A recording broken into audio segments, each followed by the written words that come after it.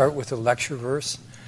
The unsurpassed, penetrating, and perfect truth is seldom met with, even in 100,000 myriad kalpas. Now we can see and hear it. We can remember and accept it. I vow to make the Buddha's truth one with myself. Homage to the Buddha, homage to the Dharma, homage to the Sangha. So I wanted to start by saying that I first got something last night in my rough, I'd actually say very rough, explanation of the contents of the Pali Canon. So in my enthusiasm to list the 5 subdivisions of the Sutta Pitaka, that's the 5 Nikayas, I failed to mention the 3rd Pitaka, the 3rd basket. So the Pali Canon consists of 3 Pitakas, 3 baskets. Number 1, the Vinaya Pitaka, that's the rules of the monastic Sangha. The Sutta Pitaka, that's the basket of the thread or of the well-spoken. This is primarily the teachings coming from the Buddha. The word sutta or sutra in Sanskrit means that which sews and holds things together. And sometimes sutra is simply referred to as a string or thread. But what I forgot last night was the 3rd Pitaka, which is the Abhidhamma Pitaka. And the Abhidhamma Pitaka consists of treatises that elaborate Buddhist doctrines, particularly about the mind. And it's sometimes referred to as the systematic philosophy basket. So that's what I forgot. So today I'm going to talk about the Kalama Sutra. The Kalama Sutra is in the numerical discourses, and of course there were copies of the sutta that Reverend Master Scholastica did for us very kindly up in the guest house. So I'm hoping that all of you who wanted to got a chance to read it. But if you didn't, it's there and you can read it after. I think I talked about the Kalama Sutra the last time I did a 7-day retreat on the Buddha's teaching from the Pali Canon. And actually, I've talked about the Kalama Sutra numerous times. So excuse me if you've heard this before. But I guess for me, I think it's just really a crucial, important teaching from the Buddha. And it gives real insight into how the Buddha taught. Now, for me personally, no matter how many times I've read it, I find I'm inspired and amazed by seeing the Buddha give teaching to the Kalamas. As I mentioned last night, it's one of the most quoted and one of the most misquoted of the Buddha's teachings. For all these reasons, I think it's worth having a good look at again. We find the Kalama Sutra in the Anguttara Nikaya. That's the numerical discourses. And the Kalamas were, I'm just going to kind of set the stage here. The Kalamas were a people living at the time of the Buddha in a remote area of the Ganges plain. I think there may have been a forest near the town of Kesiputta. That's the town that they lived in. And so, as happened in those days, because there were a lot of wandering ascetics, wandering people aspiring for the truth, so quite a number of religious teachers of the day would come into the town on alms round for food, and what they would do as kind of a way of giving back or thanking is to give a talk in return. The problem was, though, that each teacher would extol his own doctrine and tear down the doctrine of the other teachers who came before him. And this kind of went on and on and on. And this left the Kalamas confused and perplexed as to what was the true doctrine they should take refuge in. So when the Buddha came to this area of India, the Kalamas hoped that he would clear away their confusion and doubts, because they heard lots of good reports about his teaching. And then I think what unfolds in the rest of the sutta is just amazing example of skillful means and wisdom and compassion. So the first thing that Buddha did was to put the Kalamas at ease. He said that it's fitting for them to be perplexed and in doubt with all these teachers contradicting each other and insisting that they only had the truth. This is somewhat what we might feel like in our modern world with so much coming at us. We don't have the wandering teachers like the time of the Buddha, but we have information just bombarding us constantly. And it's hard to know what's true. So the Buddha proceeds to describe how a follower of his teachings would go at the matter of truth. He doesn't say, do this, do that, but he just simply proceeds to describe how a follower of his teachings would go at the matter of truth. So I'm going to quote here from Bhikkhu Bodhi in his book, In the Words of the Buddha. The Buddha then told them not to rely on 10 sources of belief. 4 of these pertain to established scriptural authority: oral tradition, lineage of teachings, hearsay, and collections of texts. 4 to rational grounds: logic, inferential reason cognition, and the acceptance of a view after pondering it. And 2 to authoritative persons: impressive speakers and respected teachers. So what happens, unfortunately, is that sometimes people take this part of the sutta and they turn it into that the Buddha rejected all. The Buddha said to reject all external authorities and invited each individual to fashion his or her own personal path to truth. But that's not quite what he said. And that's just part of the sutta.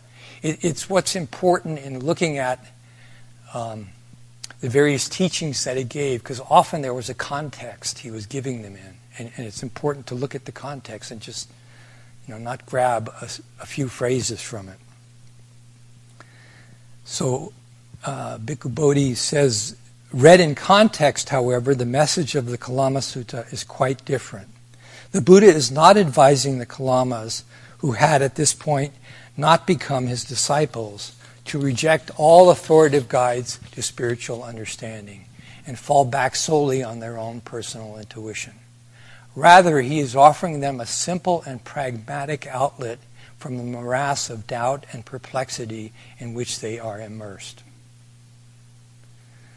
So in the sutta, a number of times the Buddha says, do not go by oral tradition, by lineage of teaching, by hearsay, by a collection of text, by logic, by inferential reasoning, by reason cognition, by acceptance of a view after pondering it, by the seeming competence of a speaker, or because you think the ascetic is our teacher. But when you know for yourselves, these things are unwholesome. These things are blamable. These things are censured by the wise. These things, if undertaken in practice, lead to harm and suffering. Then you should abandon them.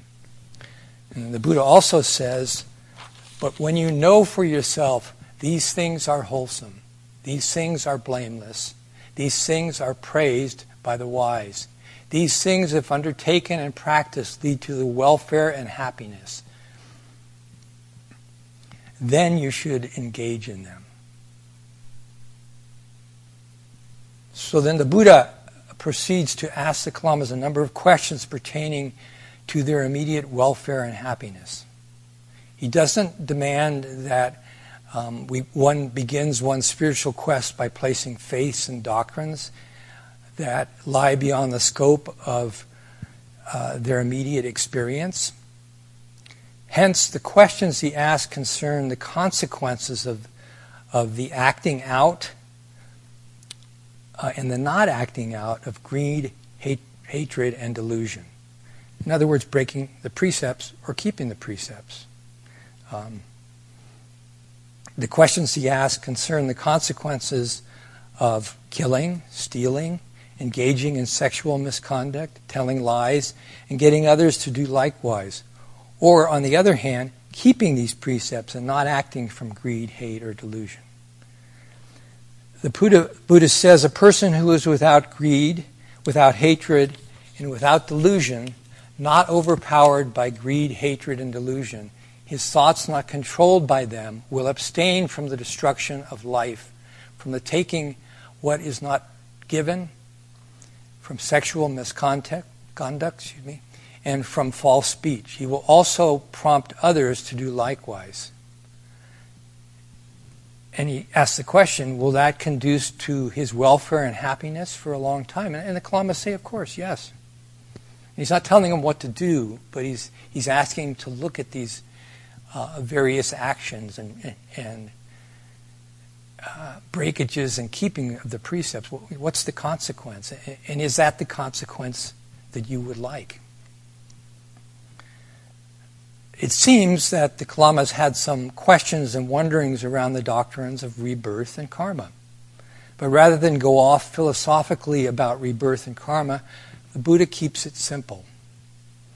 The Buddha's purpose is to lead the Kalamas to see that even were they to suspend concerns about future lives, unwholesome mental states of greed, hate, and delusion, and unwholesome actions of killing, stealing, and lying cause harm and suffering here and now.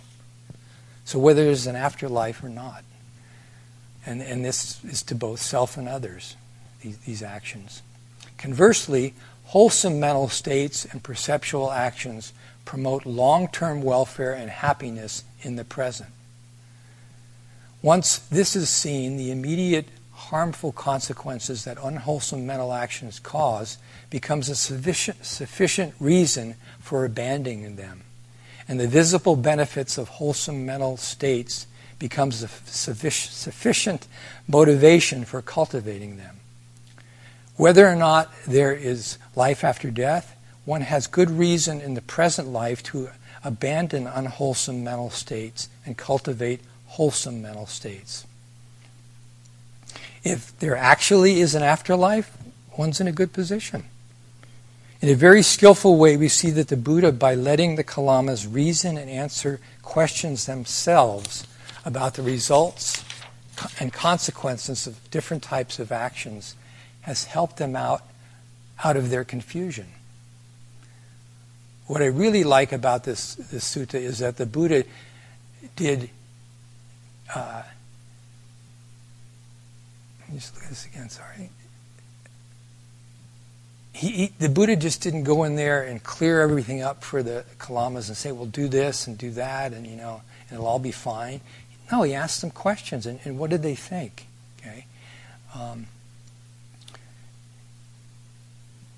Okay, he let them answer these questions for themselves. Consequently, the Buddha was able to introduce to them karma and rebirth. At the end of the sutta, the Kalamas, out of gratitude, asked to become the Buddha's disciples. In reading this quite a number of times, I think that the Kalamas, actually just needed a little nudge. How some of us need a little nudge by the Buddha, the Dharma, the Sangha, and then some of us need more of a gentle push.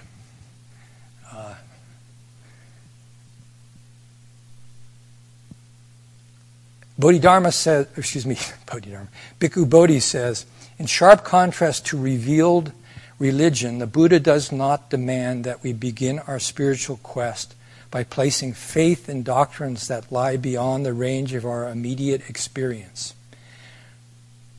Rather than ask us to wrestle with issues that for us in our present condition, no amount of experience can decide, he instead asks us to consider a few simple questions pertaining to our immediate welfare and happiness, questions that we can answer on the basis of personal experience. The fact that we cannot presently validate such matters does not constitute grounds for rejecting them as invalid or even as irrelevant. It only means that we should put them aside for the time being and concern ourselves with issues that come within the range of direct experience. So Reverend Master Jiyu had this term, she called it putting things on the back burner. And she said that, she got teachings from her teachers, Koho Zenji, Venerable Sek Khyentse, and she didn't understand everything. But rather than make it an issue, she chose to just put it on the back burner. It's like having I guess the analogy is having a pot on the stove that needs to just simmer for a while. So we push it to the back burner, which I assume there is not as intense heat underneath it. So it just slowly, cooks.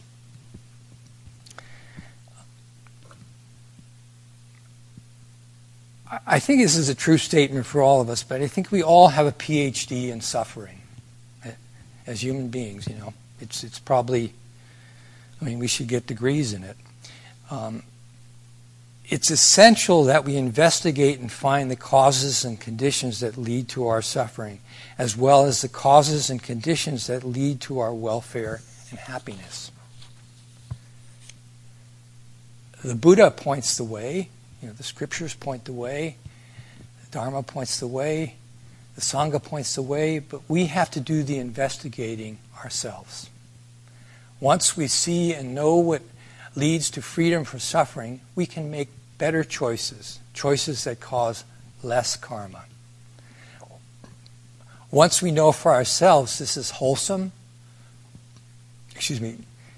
once we know for ourselves that this is unwholesome or wholesome, blamable or blameless, censured or praised by the wise, undertaken and practiced, does it lead to harm and suffering or not?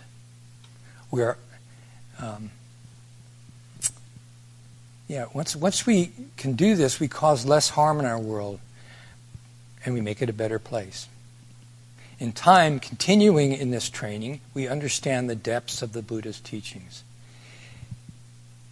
It's not that this idea of knowing for ourselves is not that we have to doubt and mistrust others and that we are alone without any help. And we are the owners of our karma. We're the heir to our karma. We have the responsibility for who we are and how we live. We have to look into matters and decide what is good to do. It's said in Buddhism that the Buddhas and ancestors point the way, but each of us must walk it ourselves. In actual fact, if we do that, we'll get all the help we need. And that's my talk on the Kalama Sutra. Thank you.